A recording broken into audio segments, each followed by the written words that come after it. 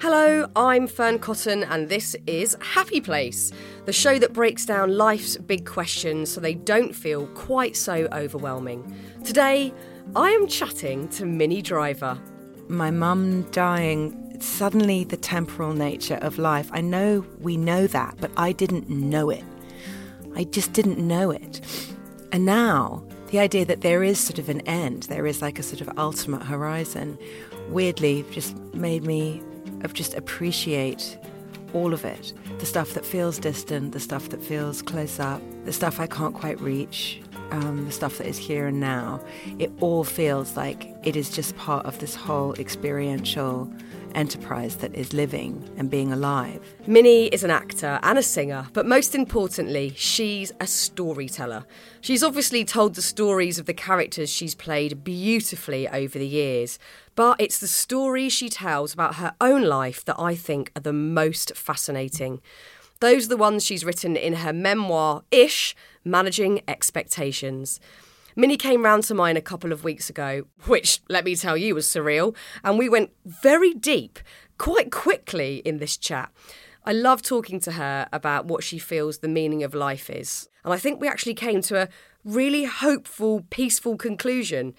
We also talked about how she feels understanding her own big emotions has helped her better parent her son, which I found so interesting because it's so important to get to know ourselves so that we can be happier, but also so we can show up in a more positive way for the people we love too. Mom deserves better than a drugstore card. This Mother's Day, surprise her with a truly special personalized card from Moonpig. Add your favorite photos, a heartfelt message, and we'll even mail it for you the same day, all for just $5. From mom to grandma, we have something to celebrate every mom in your life. Every mom deserves a Moonpig card. Get 50% off your first card at moonpig.com. Moonpig.com. Let's do it. Here's the show.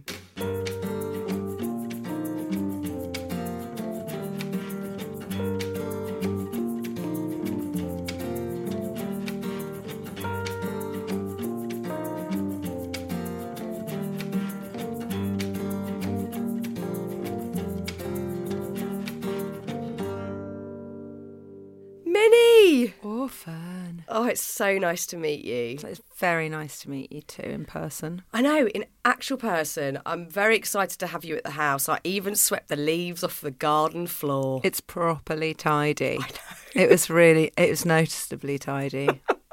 I mean, I never know there's a fine line. Have I tried too hard? Or does it look tidy, but still like a home? I don't think it's possible to try too hard. Okay. And I think that people are sociopaths that don't have stuff. Okay, yeah, Like, sure. It's really creepy. Like, I've gone into a few houses and been like, where are your things? I've got so many things. Me too. And like silly, they're not like expensive things. They're little knickknacks. Yeah, exactly. Love knickknacks. I do too. But I think there's also, like, I live at the nexus of hoarding and design. Right. It's really tricky because things are just lovely. Things are just lovely. And you if of you great travel, times. I know, and I want to see them out. I don't want them away in boxes. I want them displayed. Same. It's quite tricky. It is, but look, we're on the same page, so Yeah. that's great. This is the first time we've met, but I creepily slid into your DMs a little while ago. Oh, it's Fern Cotton. Goodness. Hello. I don't know whether to do it, but your book impacted me so much. I thought, I don't even care if this is seriously uncool. I have to tell you how much I loved reading it. For so many reasons. First of all, it is beautifully written. You're such a talented writer, clearly, naturally. It just is there. It was so beautiful to read. And it's funny, and it's raw, and it's moving. It's everything. And I absolutely loved it. And what I found super interesting was that this book, which you've called a memoir-ish, which it is, doesn't include, you know, these big moments of like going to the Oscars or being in big movies. It's about these intimate, very meaningful moments in your life that I so loved reading about. How did you select those moments? Because they do seem random in a sense. They were obviously very meaningful at the time, but they're small moments. They're intimate. Yeah. I think you can have inflection points in your life that aren't loud necessarily, but places that you really noticed some big change or a moment, or they're things that I've thought about, and there's certainly stories that I've told.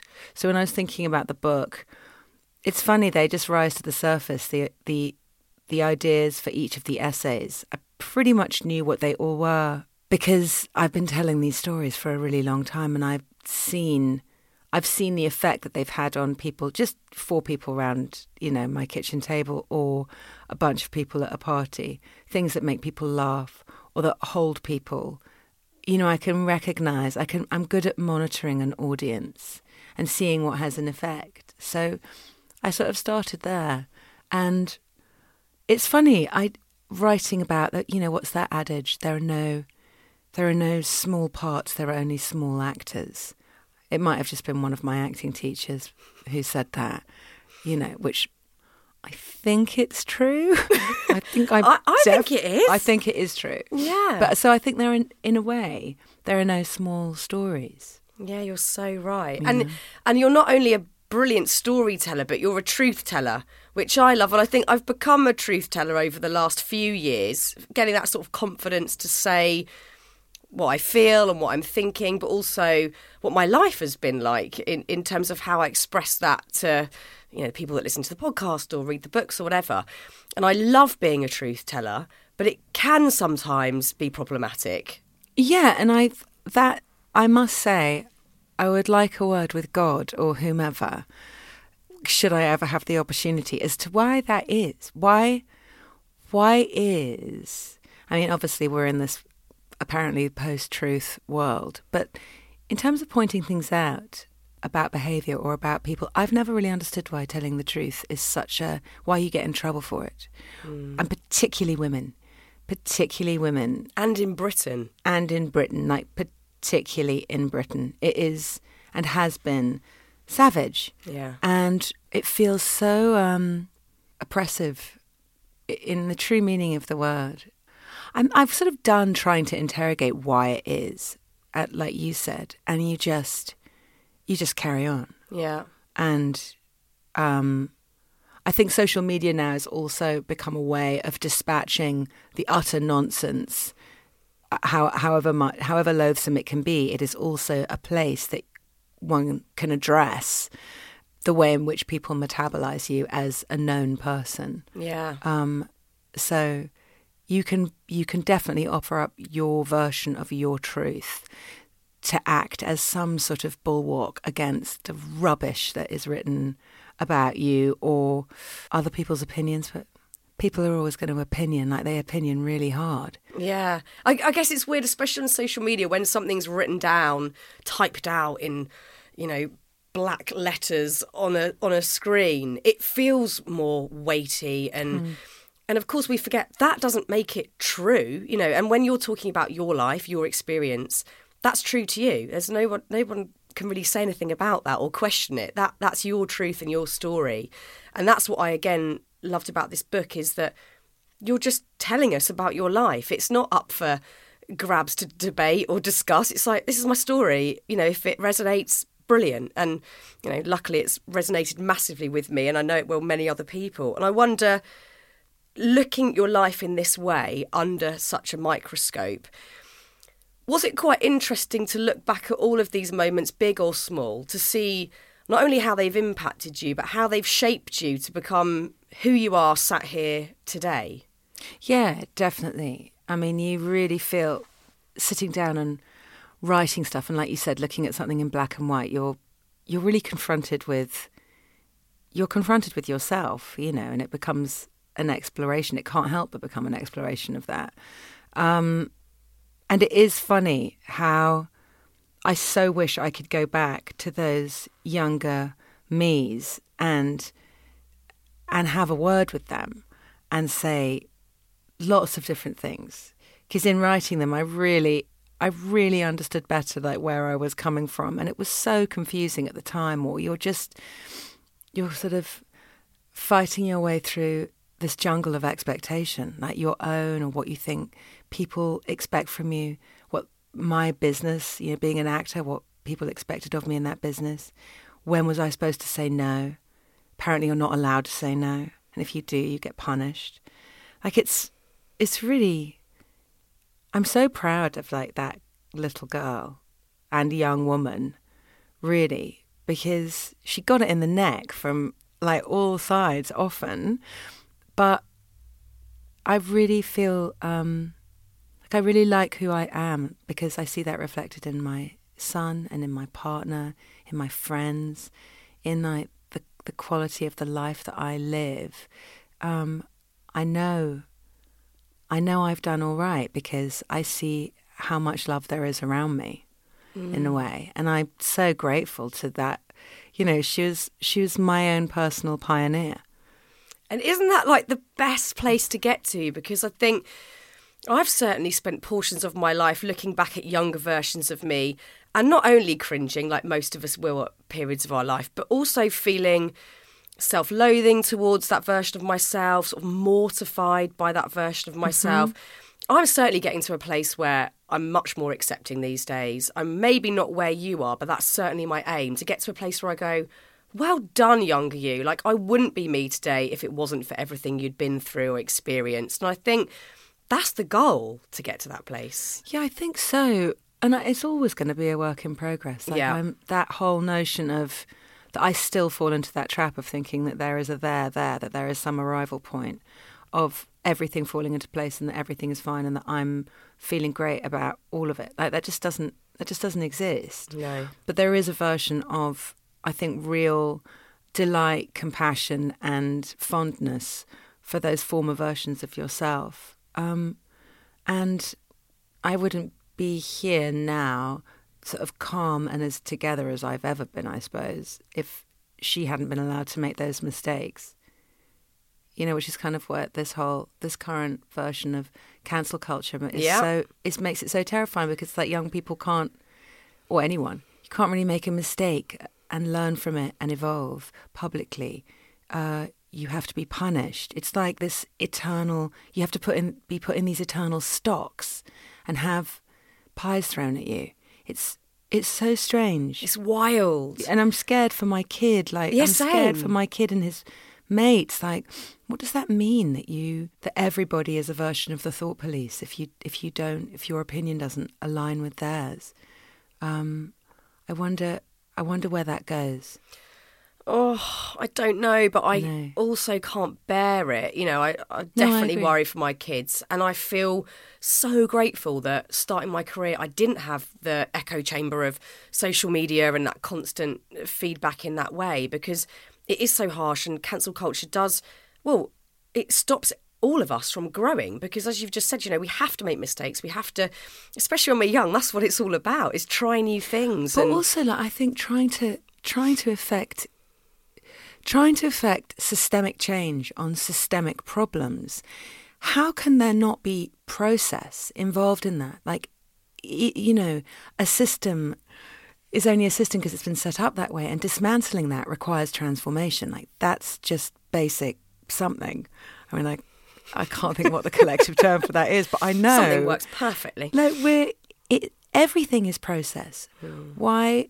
It's so interesting that maybe things had to become, you know, it's so weird how in one way we're being asked to become non-binary in our approach, and yet this is the most binary part of our culture right now. It is black and white. You know, some people say you can say this, you cannot say this. You can think this, you cannot think that. You cannot make a mistake and be forgiven for it.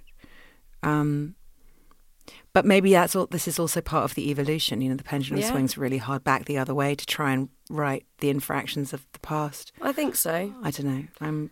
Ask me in another 50 years. Well, this is it. I mean, it won't stay the same, that's for sure. Everything's always changing and evolving, and we can only hope that it goes in a better direction, that people are more forgiving and we're more forgiving of ourselves so that we can be more forgiving of other people. Because I think that's where it must stem from, feeling, you know, that we're giving ourselves such a hard time, and it's much easier to deflect that onto strangers, essentially. There's something I want to rewind on that you just said a moment ago, which was about not arriving there. And this is, again, a really important part of the book where you actually have this epiphany while you're in the bath on New Year's Day, and you realise that on the horizon, there is more horizon. And in that moment, you feel a bit of a sense of dread around that. But I wonder how you feel about that today.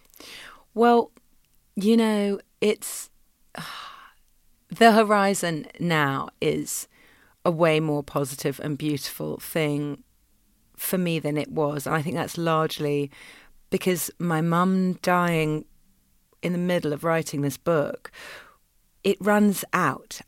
Suddenly the temporal nature of life, I know we know that, but I didn't know it. I just didn't know it. And now the idea that there is sort of an end, there is like a sort of ultimate horizon, weirdly just made me just appreciate all of it. The stuff that feels distant, the stuff that feels close up, the stuff I can't quite reach, the stuff that is here and now. It all feels like it is just part of this whole experiential enterprise that is living and being alive.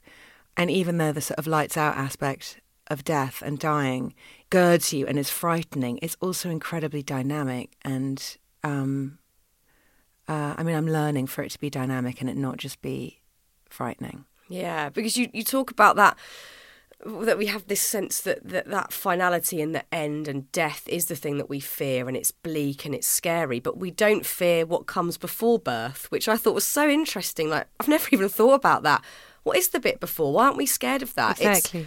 It's its own oblivion because we don't really know what happens at either end. So that lovely sort of circular motion perhaps makes it less terrifying. Yeah, I mean, the kind of pre and post consciousness. Like I will say it to anyone who'll listen, like having given birth to a child and having been with my mother as she died, they are so akin to one another, birth and death. There is this strong journey and this transformation. And just because I don't have all of the pieces, like I don't know what my son was pre-consciousness, I don't know what my mother is post, but I love them both, and I feel that there is transformation in both of those journeys. And there's something incredibly beautiful and galvanizing about that.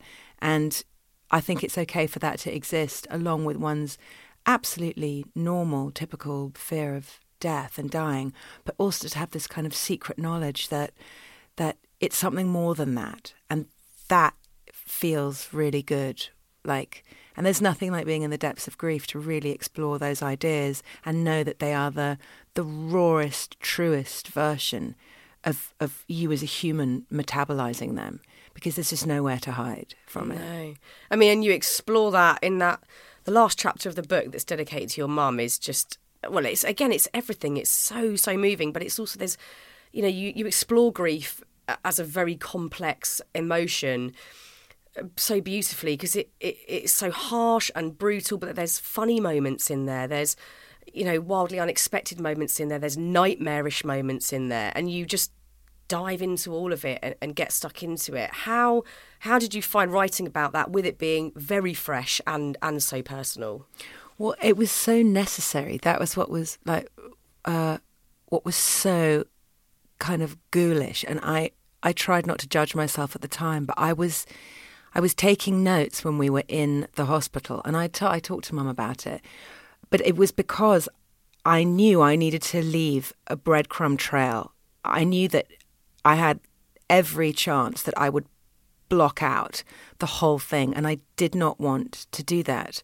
And it wasn't because I was writing a book. It was because I knew I was going to need to go back and be able to remember exactly what happened, to comfort myself and be able to comfort my sister who does block things out, and my brother, and say, this is what happened in case we ever need to know this is what it was. These were the hilarious moments. These were the devastating moments. This is what it really looked like. And I did think it was going to derail the book. When she died, I couldn't write about anything else except her dying, and it wasn't fit to be shared with anyone.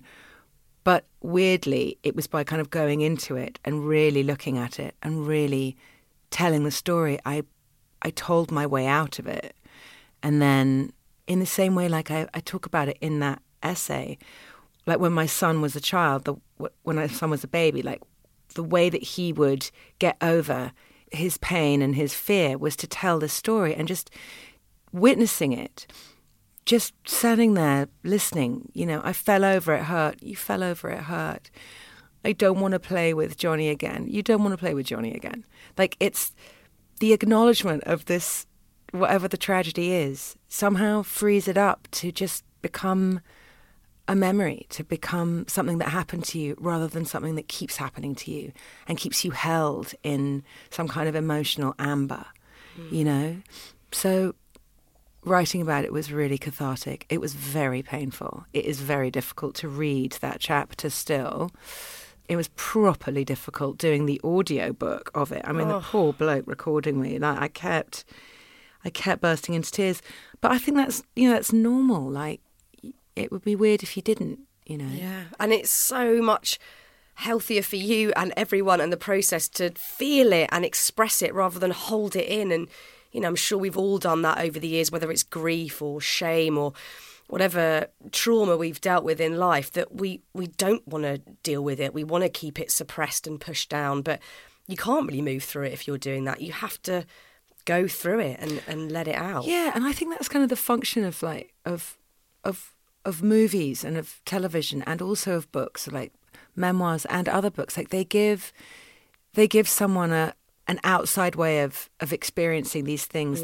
Maybe they will, you know, reading a book or watching a movie will encourage you to interrogate that in yourself. Maybe it's cathartic enough to go and laugh uproariously in a movie and feel that expression of joy without having to actually see it in your life, or grief or sadness, and it's somehow safe. And I've always thought, you know, I think that's what actors and authors do in a way, is like they just sort of act as conduits for that emotion and offer people who maybe don't want to live in that place. They don't want emotion to be their currency.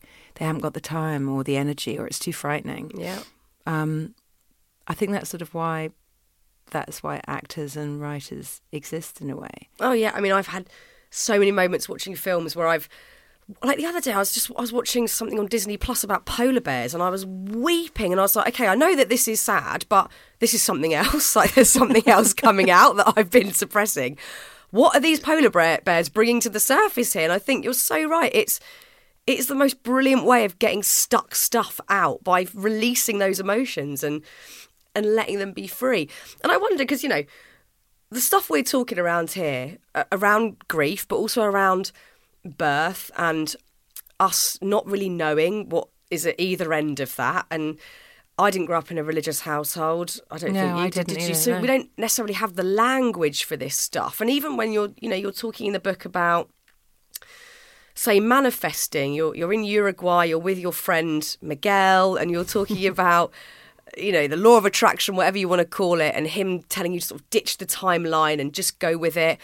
Or in the moments where you're talking about sort of saying, you know, becoming an actor was the last thing you felt you'd really cultivated on your own. Everything else felt a bit accidental, or something else had agency over what was going on. And I wonder, do you have a language or any particular beliefs when looking at life in that way? What is it that has agency over us? You know, looking at the destiny, fate versus what we're in control of situation. Oh, my God. I mean, you know, like everyone, I struggle with this all the time. I do think that the only meaning that there is in life is what we assign to it.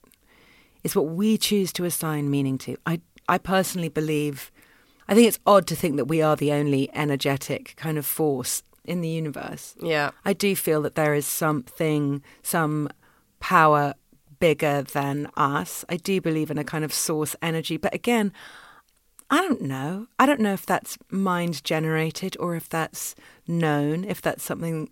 But I do know that life is just purely experiential. I personally don't think that there is meaning beyond that. I think it is what you choose to do, like how you choose to spend this incredibly short amount of time that we have here.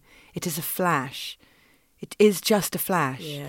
I mean, and we can elongate those moments, but it really is. And whether that is the most of your day is looking at a houseplant or, cooking something for someone you love, or whether it is going out and saving the planet or curing a disease or writing a book.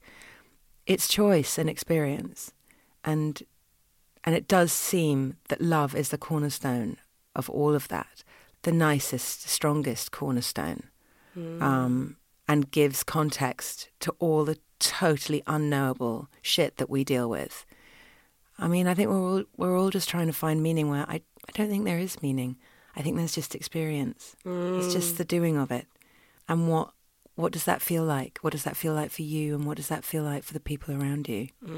Yeah, I agree. I mean, I don't have any beliefs set in stone at all. I love exploring that subject. I'm so fascinated by it. That was my whole last book was about that. Yeah. Just looking at like, what the hell is all this? Yeah. And what are we doing? And does this have meaning? And if I do this, will it have meaning? And I'm ever curious about that. I think it's so fascinating. And also when looking at time, like you're saying, we're here for the shortest time, which is sort of terrifying, but really gets you moving and into action with certainly gratitude and looking for that meaning. And I weirdly had a day like it yesterday, but nothing really happened yesterday. It had a couple of voiceovers, which is very normal for me. There was nothing exceptional about the day. But for some reason, I noticed, maybe it was because I just read your book and we're sort of pinpointing all these sort of intimate moments, but I noticed a sort of a small list of things that felt cool for no reason. Like, I had a really nice chat with one of our postmen. There's two, James and Jess, and I had a really nice chat with Jess. And I thought, that was a really great little moment there.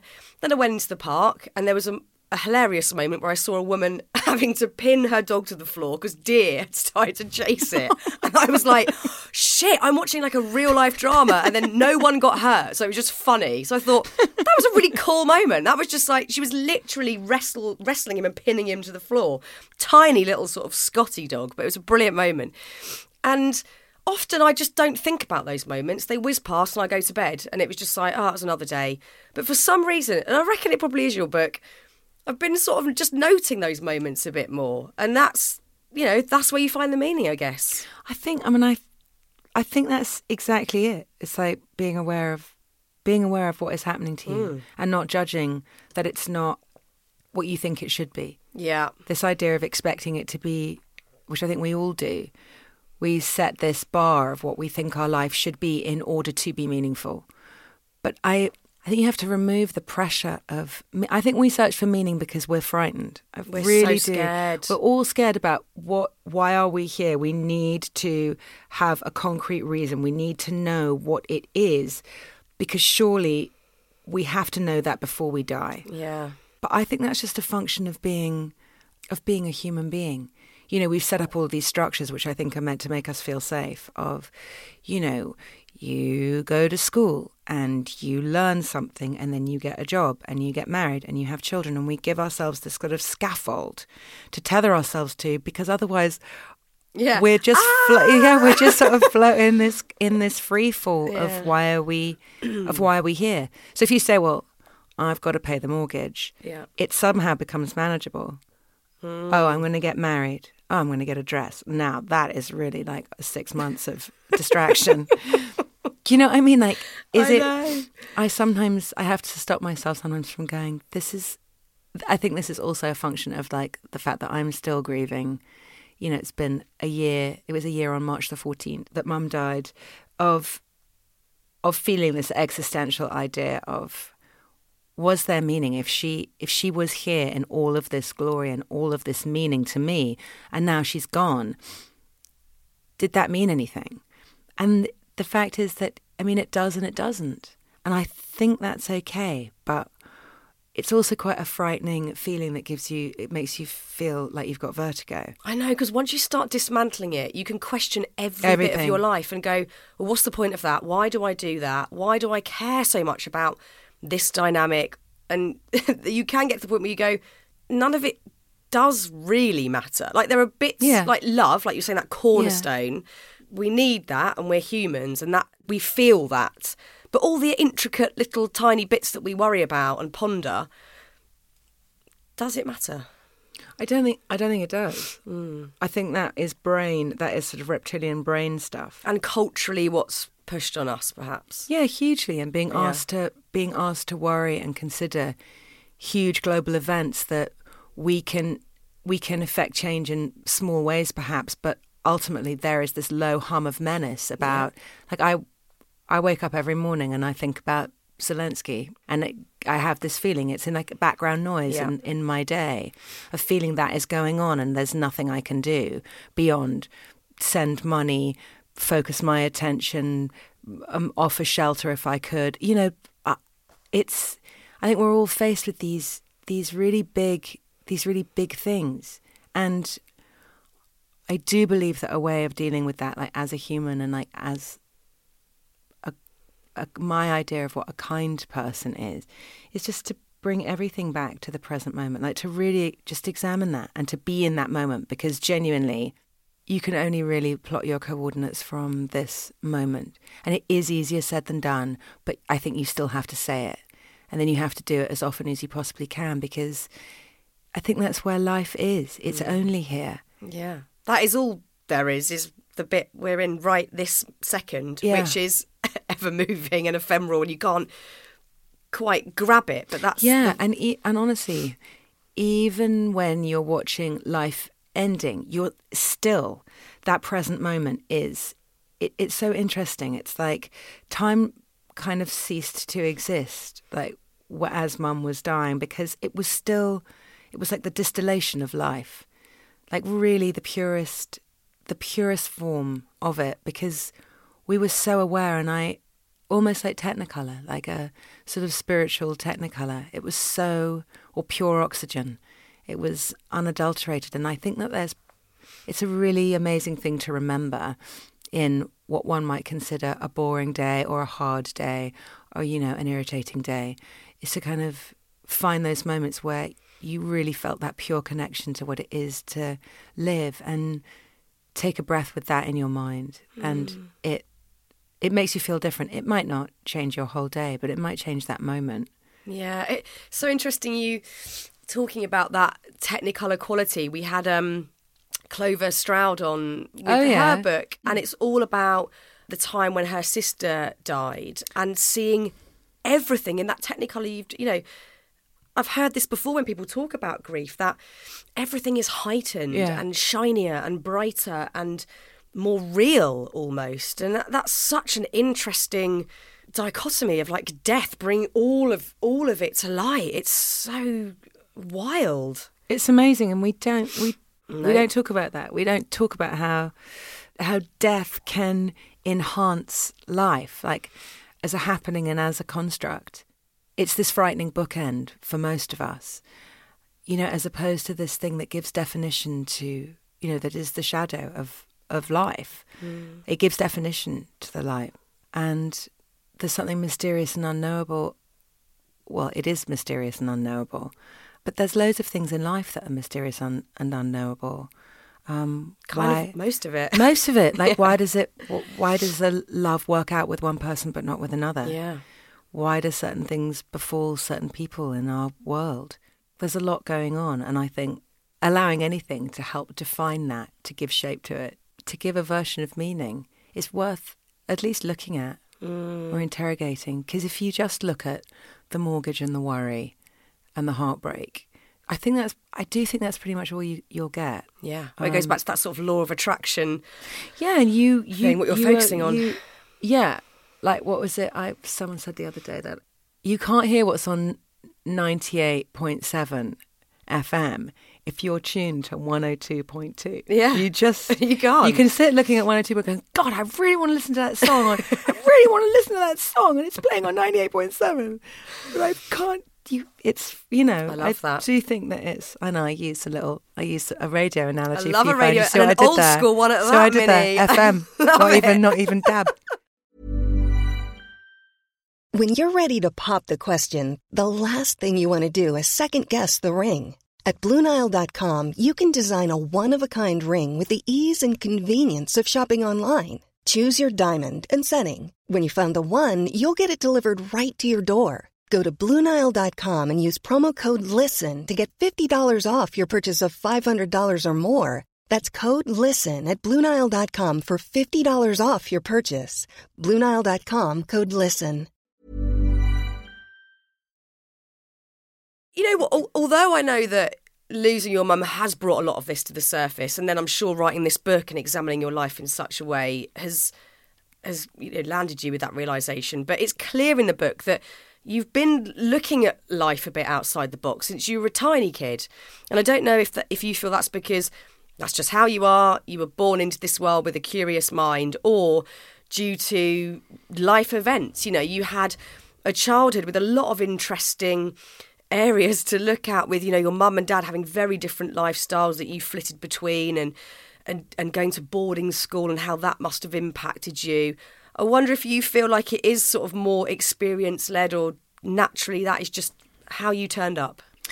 Well, I think about that. I think about it more easily when I think of my son, because I feel like he came in with this Henry-ness that is still, I see that. I've watched it grow like a sunflower every day since the moment he was born. I've watched that Henry-ness, the essence of him, and he came in with that. Yeah. I didn't teach it to him. There is lots of things that I have taught him, lots of things, but I do think there is an inherent essence. And I for sure came in with this ability to articulate emotion, and for that to be my currency, and definitely to sort of started out for that to be very, very difficult for the people around me. They didn't know how to calibrate to that emotion. They didn't really know how to deal with it. I was sent away or put in my room or a lot. However, I was often sent to places that were amazing. So, and being put in my room became a really creative place. And I ultimately really understood, even though it was agony, and I think that they sometimes did a crap job, I understand why my parents couldn't deal with it because of their own stories. Like, when I finally understood, you know, my dad had crazy PTSD from World War II, and like emotion to him was just terrifying. My mother had been thrown out of her house when she was 16 by the woman her father married and had to fend for herself. Emotion for her, again, you'd crumble if you gave in to that. So there they were, like, faced with this child who just wanted to feel everything, and in a big way. Like, I get it. Yeah. But I see, you know, my son has big feelings, but what's lovely is, like, I totally knew how to deal with them. And I'm so happy that I learned something that I could then give him. Like, that is evolution, right there. Yeah, no, it is. I mean, and you talk about getting sent away. One of the most sort of jaw-dropping stories in the book is when your dad sends you from Barbados, where he is, to London, and you have to do an overnight in Miami, and you're 11. Yeah. And you seem to deal with it, again, with curiosity rather than, I'm terrified, this is awful. You're sort of sat by the pool chatting to gangsters and having a great time. Yeah, it was really... the thing is, I've always been like, oh, we're in this now. Oh, this is happening now. Okay, so this is happening. This is what's happening. And there might be fleeting moments of, oh my God, like that vertiginous feeling I was talking about of having vertigo. But usually it's like, all right, well, I'm in this situation, so let's just be in it and like see what happens. Like, I was aware at 11, being by myself in what I now know to be one of the most notoriously like bananas hotels in Miami. In 1981, it was sort of a repository of like cocaine and gangsters. And I like arrived with my penguin and my blankie. Like, all right, I think there's a reservation under driver. The people were like, where's your dad? And I was like, not here. In Barbados. Exactly. Where's your mum? Also not here. So I was curious, and I was enraged, and I was sad, and I was adventurous. And I think that is probably sums up my whole life. Like, I cry about stuff and I worry about stuff, but I'm also really curious about it. And even when I'm meant to shut up, I probably won't about stuff. But I know all these things to be true at this point.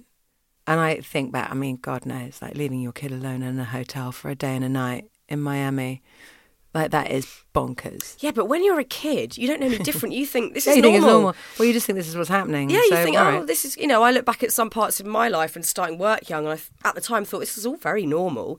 And you can then reflect and look back and go, oh my God, that's not normal. That was not normal at all. That's not normal at all. But it's a great story.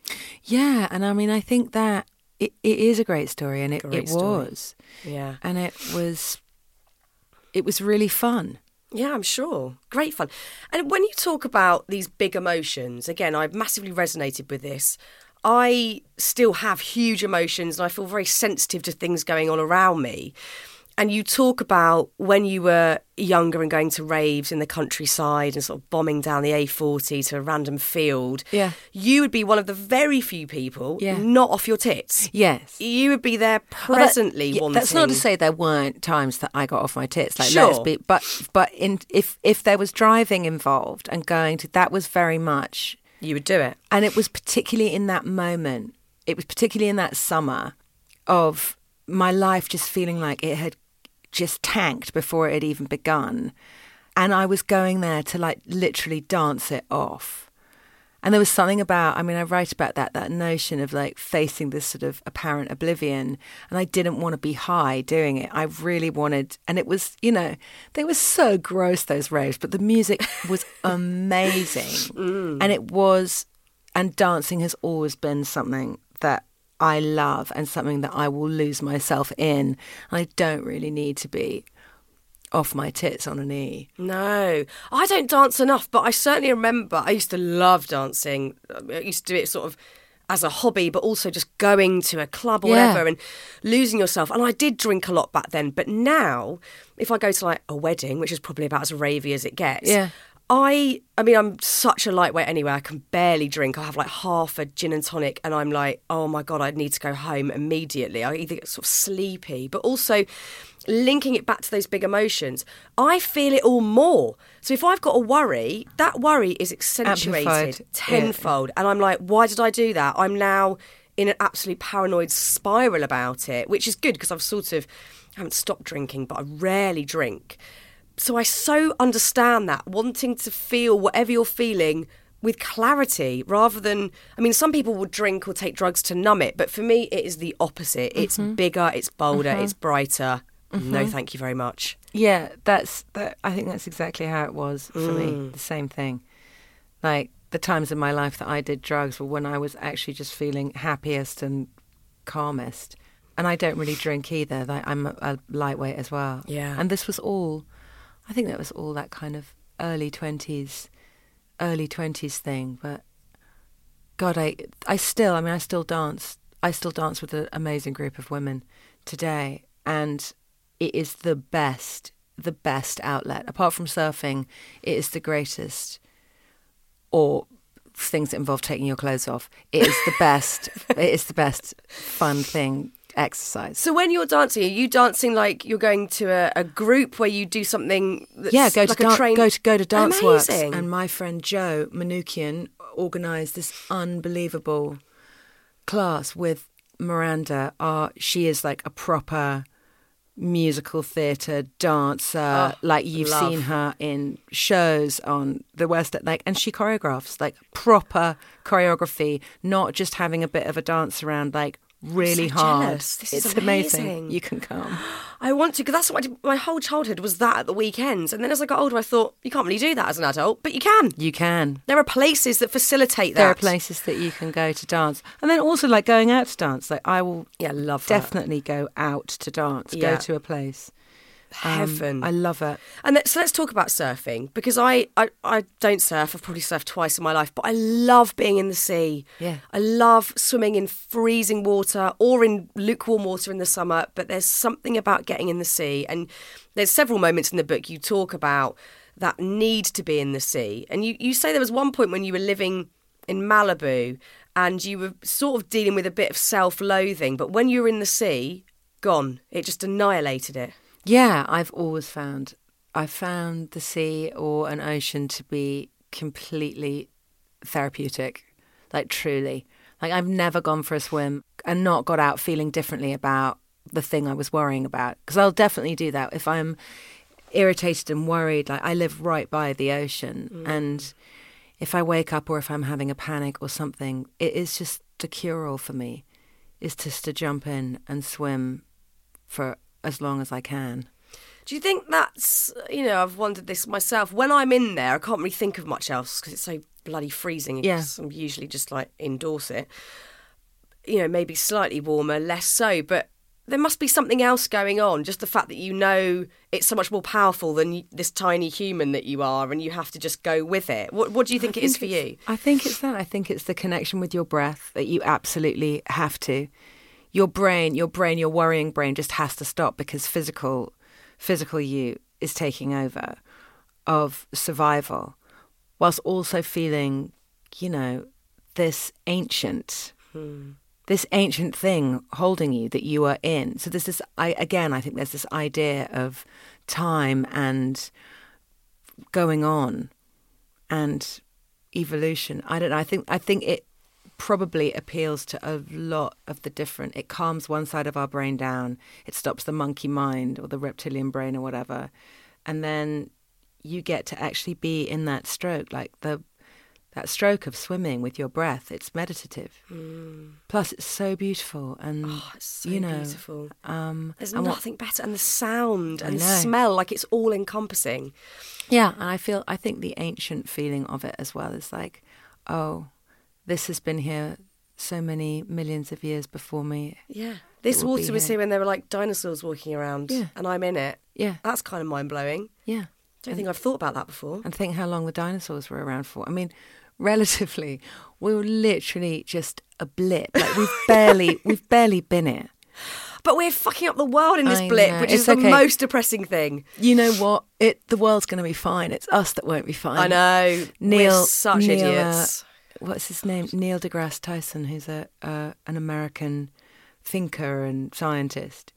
He's constantly saying that on Twitter about how when people go, we've got to save the world, and he's like, the world's going to be fine. Oh, nature will keep doing its thing. Yeah, it's us. It's people who will be, if we continue to behave like a virus, I don't think that should be depressing. I think it should be galvanising, and hopefully that's how we affect change. Yeah, whenever we've done sort of environmental episodes of the podcast, I think the message is like, we fucked it up very quickly, so we can fix it quite quickly because we can make change very quickly. We all know what we've got to do, and all those corporations know and conglomerates and countries know what they have to do.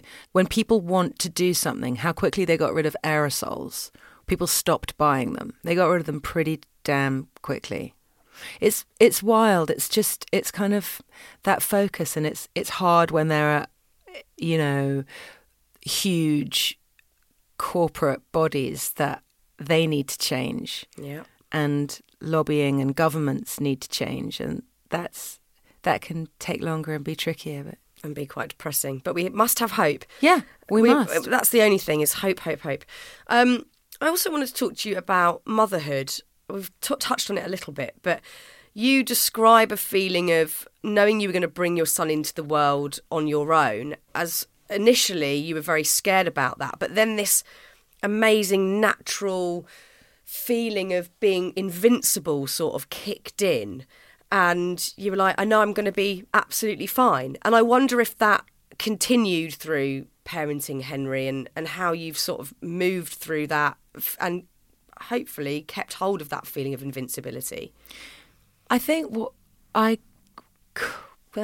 do I feel invincible? No, not at all. But around Henry, for some reason, and I think he just brought, the Irish say the babies bring their own luck. I never doubted. Like, I didn't admit doubt, because he was just pure love and represented that.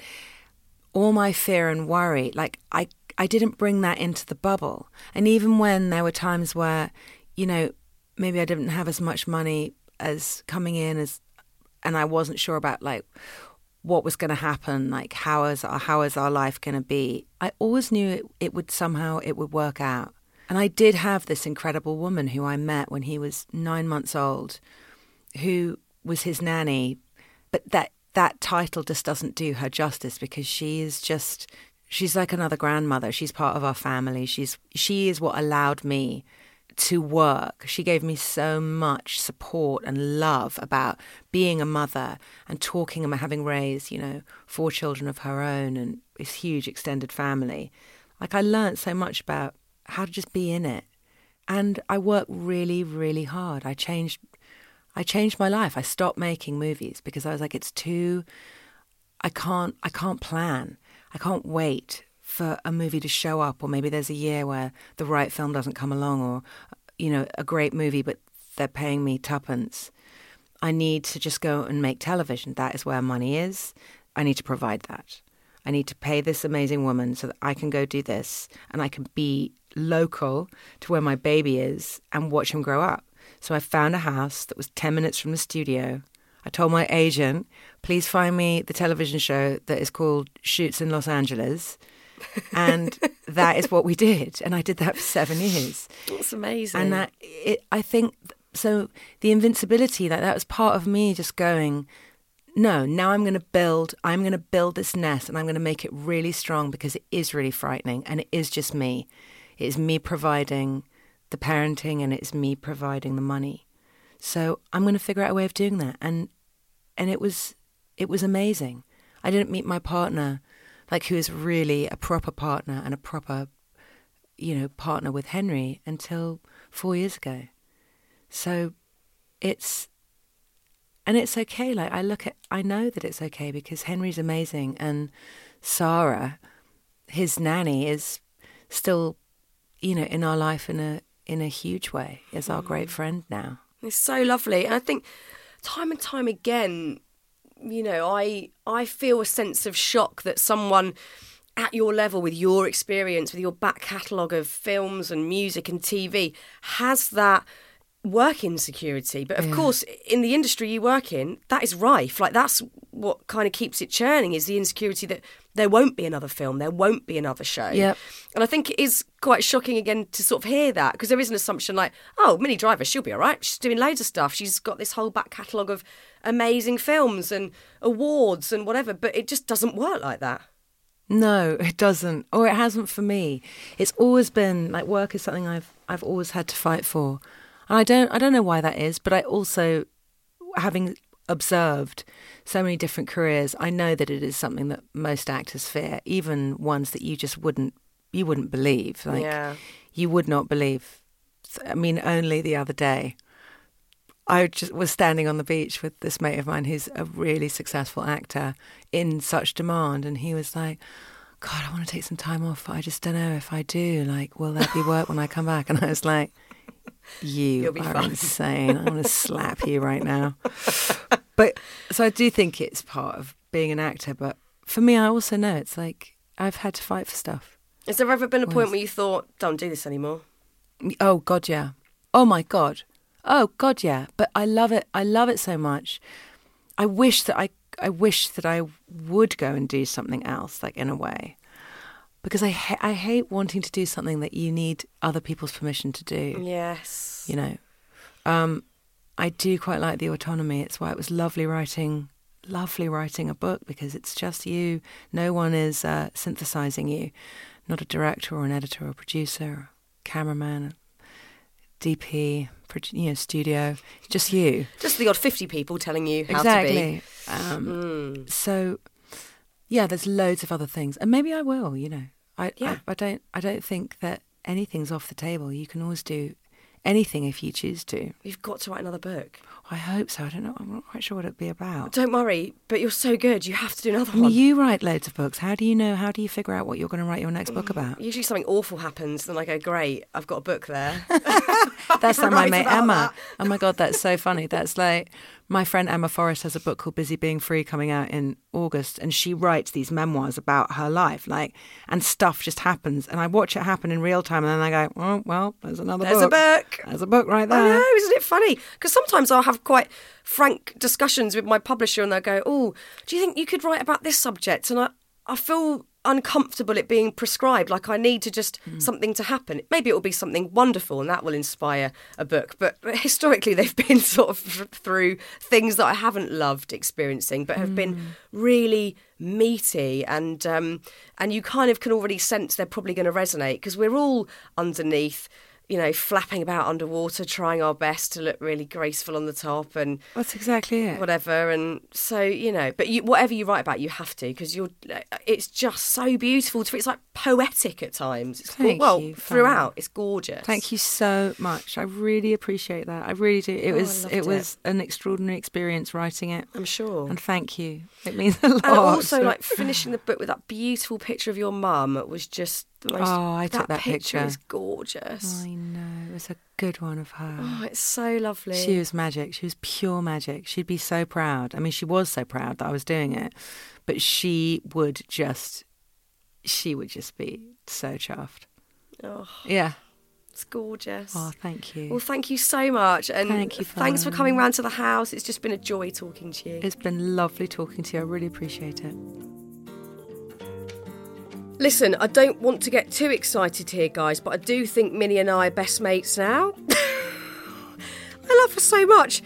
She's such an utterly gorgeous woman. We drank tea together. We chatted after the podcast. We even swapped numbers. I can't quite believe it. Her book is so beautifully written, I cannot tell you. Managing Expectations. It's poetic, quite frankly, and it's out now.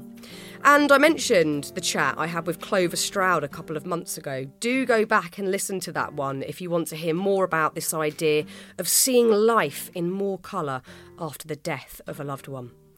Until next time then, massive thanks again to Minnie, to the producer Anushka Tate at Rethink Audio, and to you lovely lot for being here. I'll chat soon.